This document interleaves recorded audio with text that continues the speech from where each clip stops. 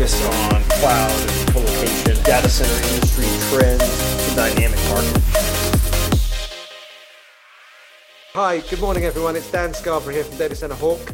I'm excited about today. I'm here with Nigel Clarkson, who is the CEO of Stratus Data Centres, and we're talking about data centers in Europe and in Asia.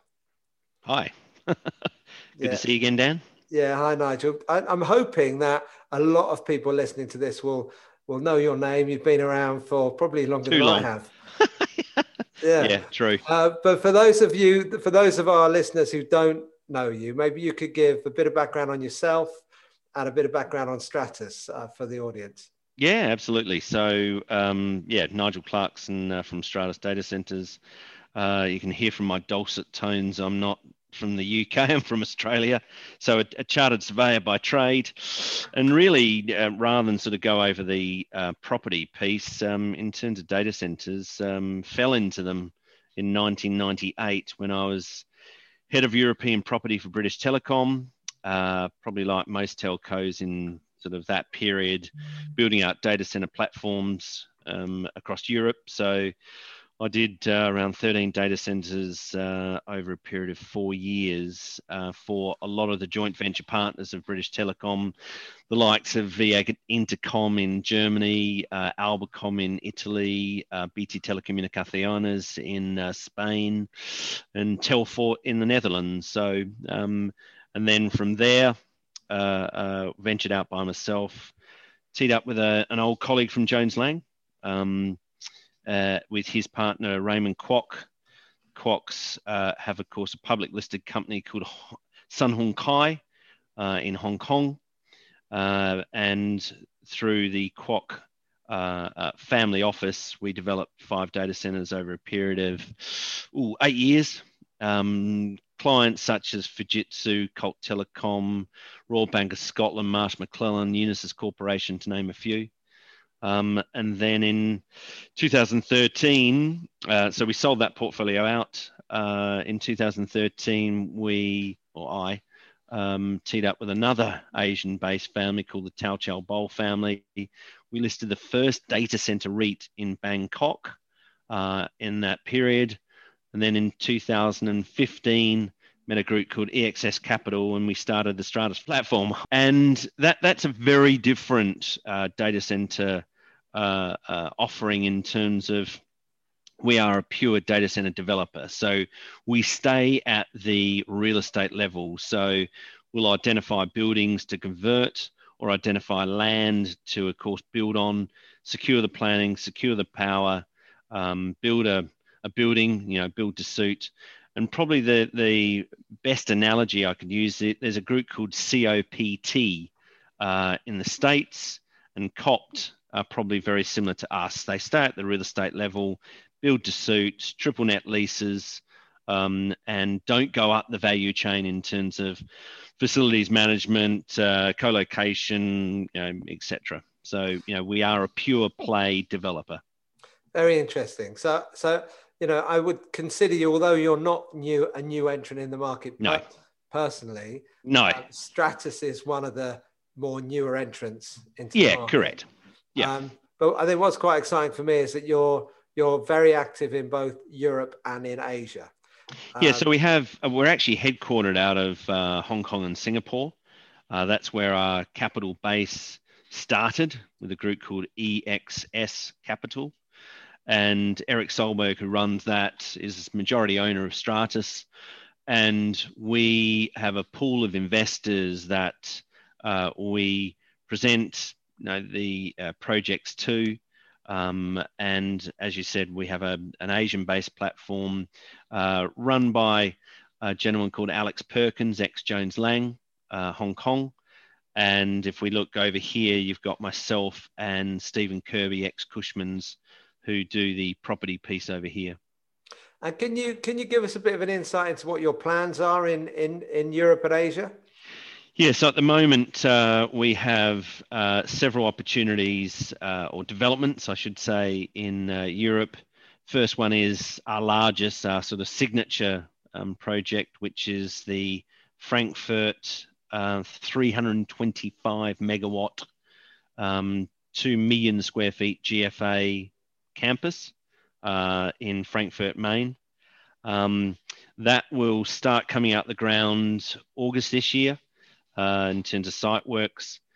We then have a new opportunity, 150 megawatt campus again, 3 buildings. That's about nearly 1 million square feet. And that's 150 megawatt site just to the west of Berlin.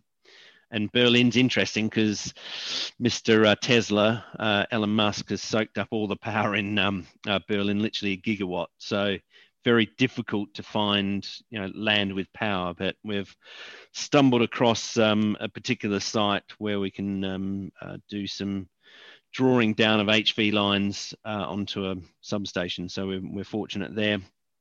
Another opportunity, which is in DD in Munich. And then we have been working on several schemes in London, one particularly in Belvedere to the east of London. Awesome. And then in terms of Asia, so flip side. So our main focus was Singapore until the moratorium started. So, that moratorium is nearly 2 years old. We had one particular site that was, again, a 100 megawatt campus. Unfortunately, until this moratorium expires, there's no development there. So we have been focused on Tokyo.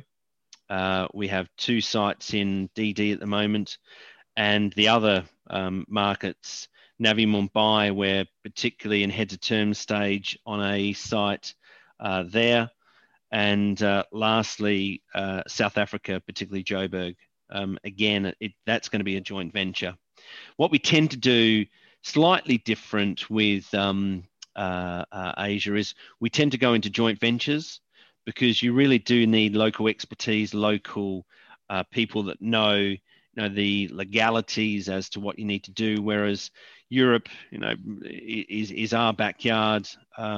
Being ex-BT Europe, I've done work in all of those localities, so I know it like the back of my hand. But Asia, particularly, you do need to have that sort of local focus.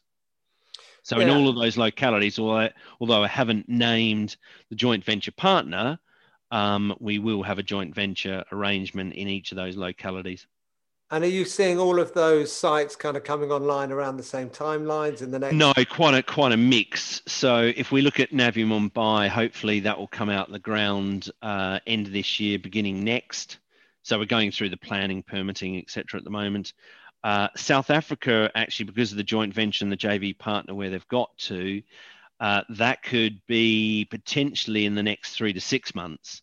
Whereas if you look at Tokyo, we're only in DD. Waiting on the likes of TEPCO to give us, the necessary go in terms of power. The other locations we are looking at is the secondary markets, Philippines, Taiwan, and Vietnam. And the reason is because no one's really looking at those localities. You don't have the incumbents like DRT and, of course, Equinix in those locations. So we've been, starting to mobilize into those markets. I was going to ask you, how you are finding the market, maybe in Europe and in Asia in terms of competition, right? Because, there are certainly quite a few options for the hyperscale demand. Are you finding them welcoming a new entrants, or how are you finding it? Well, I think given although yes, we're a somewhat of a new entrant. If you look at the people that work for us, they've been in the data center industry for some time.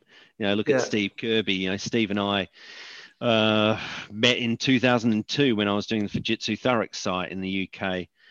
Alex Perkins has been doing data center work for at least the last 10, 15 years as head of the sort of data centers for Jones Lang across Asia. So you look at the specific people, we've been in the industry for a long time. It's just the entity name is somewhat new to the industry. I think in terms of the market, to be honest, we've never been busier. People have asked me, have COVID affected you? Yes, it has. It's affected my sleep because I'm always always on Zoom calls with, of course, Asia in the morning and the US in the evening. We're not looking, and I suppose it's good to clarify, we're not looking at all to enter the US market. Too busy. Where do you start? East Coast, West Coast. There's a lot of competition there. I mean, we are not directly also competing against the operators, the Vantages, Edge Connects, Edge Core, those groups who, they are operator groups. We actually can assist them by bringing sites quicker to market. So, there have been conversations with those sort of groups to work together, because a lot of these groups see us as sort of resource augmentation, because all we are doing day in, day out is looking for sites. That is our bread and butter, and bringing those opportunities forward to say, right, well, let's look at Joburg. We've got an opportunity. We can start putting a spade in the ground in 3 months. Whereas if someone started that site search now, they're 12 months down the track. So we see ourselves as not only assisting those groups, but also very much like the hyperscale groups. There was, and that's where that came from, that augmentation comment. One of the groups said, we just see you as helping us to get to market quicker. So, yeah. And we're not competing against them. That's the thing. We're not in competition with either the operator or the hyperscale groups. No, I suppose lots of the operators are kind of entering that build to suit market though, right? Yeah. And that there's a bit of an overlap there. Yeah, no, it is. I mean, of course, those groups make their margin on not the real estate. They make their margin on the services and the, per kilowatt per month that they charge their clients, which is under some constraint. Whereas we don't see that as much on the real estate side, in terms of the actual people we're probably competing against to a certain degree are the industrial users, because logistics these days, the amount of space that they're chewing up and land that they're competing with us on, the old days of where you'd be looking at industrial land at $1 million an acre. Well, that's 5, 6, 7 million an acre now, where we used to be able to offer, say, 2 million compared to an industrial user at 1. Well, they're competing with us now. So we actually see the same price. We see the Goodmans, the Prologis, etc., in the same market and same spheres as us. How is the price? So if you look at that, I mean, I heard that Frankfurt was about 7 million an acre for land. Yeah. So if you look at across the board, and starting with, for example, the Slough, the data center city for, of course, the UK. Recent transactions are 9 to 10 million an acre. Certainly Frankfurt, depending where you are, anywhere from 5 to 7. Of course, they quote in a euros per square meter. Berlin, here's an example for you, where there was a plot of land to the south, which had potentially 40 MVA. Asking price was 590 a square meter, euros. And they had offers from 2 data center groups, we weren't one of them, at 1,100. So nearly double the price. And the reason behind that is because it had power.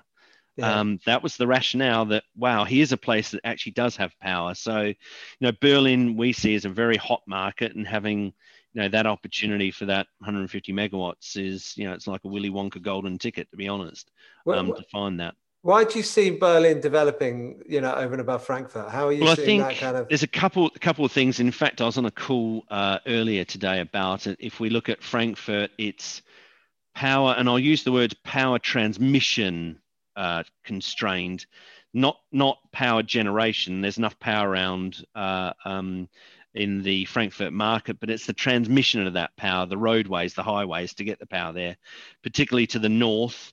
If you need to look at potential areas of Frankfurt, you've got to go further afield towards Hanau, to the east, to secure large tracts of power transmissions, and within close proximity to sites. So we were fortunate to identify this site that had a 220 kV substation sitting next to it. So that's the Frankfurt opportunity, but it's the transmission, the TSO that's lacking in Frankfurt. Hence why people are thinking, right, this is getting too steamy. Let's move into the Berlin market. Yeah. Okay. And then in terms of the land price in Asia, is that equivalent in the prices in Asia? Or I wish it was. When you look at Hong Kong, God, where do you start there? The land prices there over the last, 6 to 10 years is double, quadrupled, tripled. You name it, it's gone. Again, that's on a sort of square meter basis or per acre basis, and that really has gone from about really has probably doubled. And of course, there's a lot of Asian groups, not only again data center, but also industrial logistics, the likes of Kerry Logistics, ESR, Logos, who are competing against you in those localities for, of course, the same piece of dirt that you want. So they have driven up prices. Singapore's a little bit different because, of course, bugger all freeholds around. You've mainly 30-year leases from the government.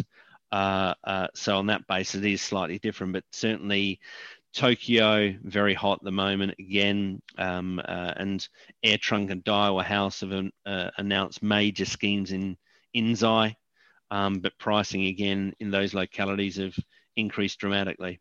So does that mean the economics of the cost to the customer is higher then, right? In somewhere like Hong Kong, what would you say in Hong Kong they're charging on a per kilowatt basis compared to? Well, I can probably more talk about the rental rates rather than the kilowatt rate, because of course we're talking from a shell and core basis. But if you looked at a traditional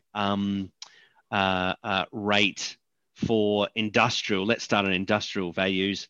Traditional was anywhere from 11 to 12 Hong Kong dollars a month. Industrial now probably pushing at least 15 to 18 Hong Kong dollars a month. But look at, I think, I won't name them, but one of the groups who took a site in Tingyi paid something like 29 Hong Kong a square foot a month. Yeah, okay. So, nearly double your industrial rates. Yeah. It's interesting. So not only a couple more questions for you, Nigel, but so are you building these sites speculatively, or how do you? No. So what we tend to do is we will secure the land and or building, because we do conversions, particularly where we can find a decent shed, as I'll call it, where we can insert a mezzanine deck and double space, etc. But no, we will either option up the site or in some cases buy a site, and we will then make sure that we have the necessary permitting, planning, legal use for data center. In terms of the power, we'll have a firm power offer with, they're always scheduled of payments. We would have made the first payment and moving forward.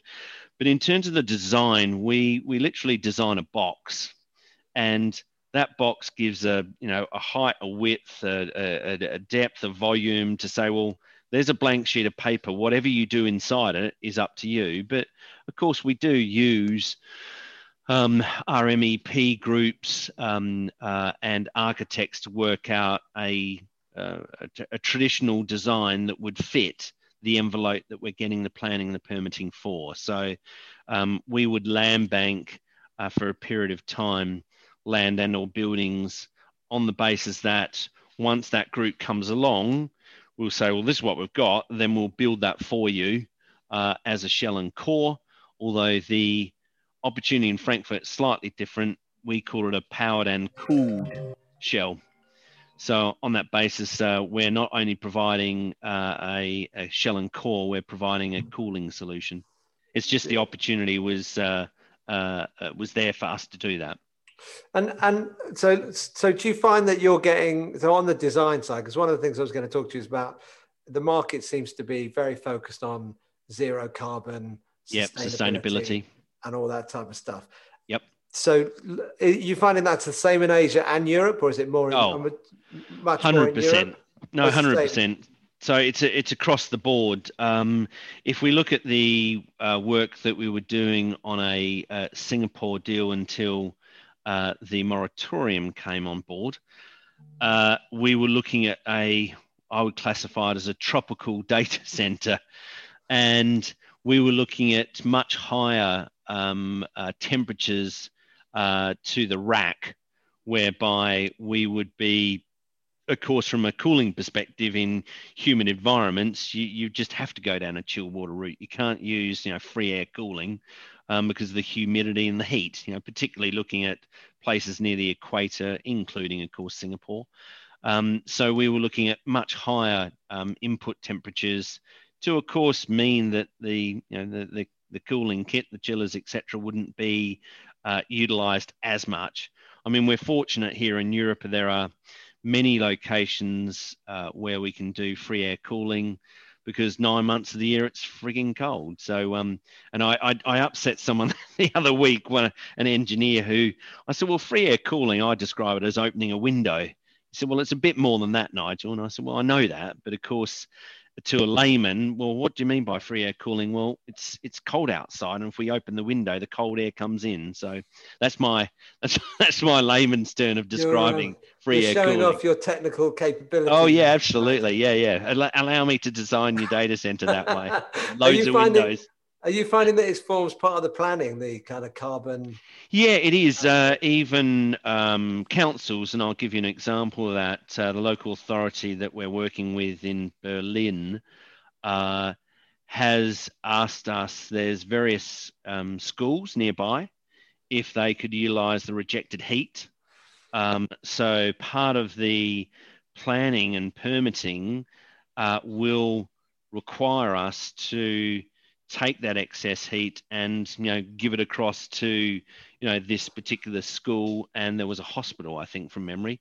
So that reuse of course, the heat from the data center is part of their permitting, and we will have to pay for the cost of getting it to them. So yeah, I am seeing that.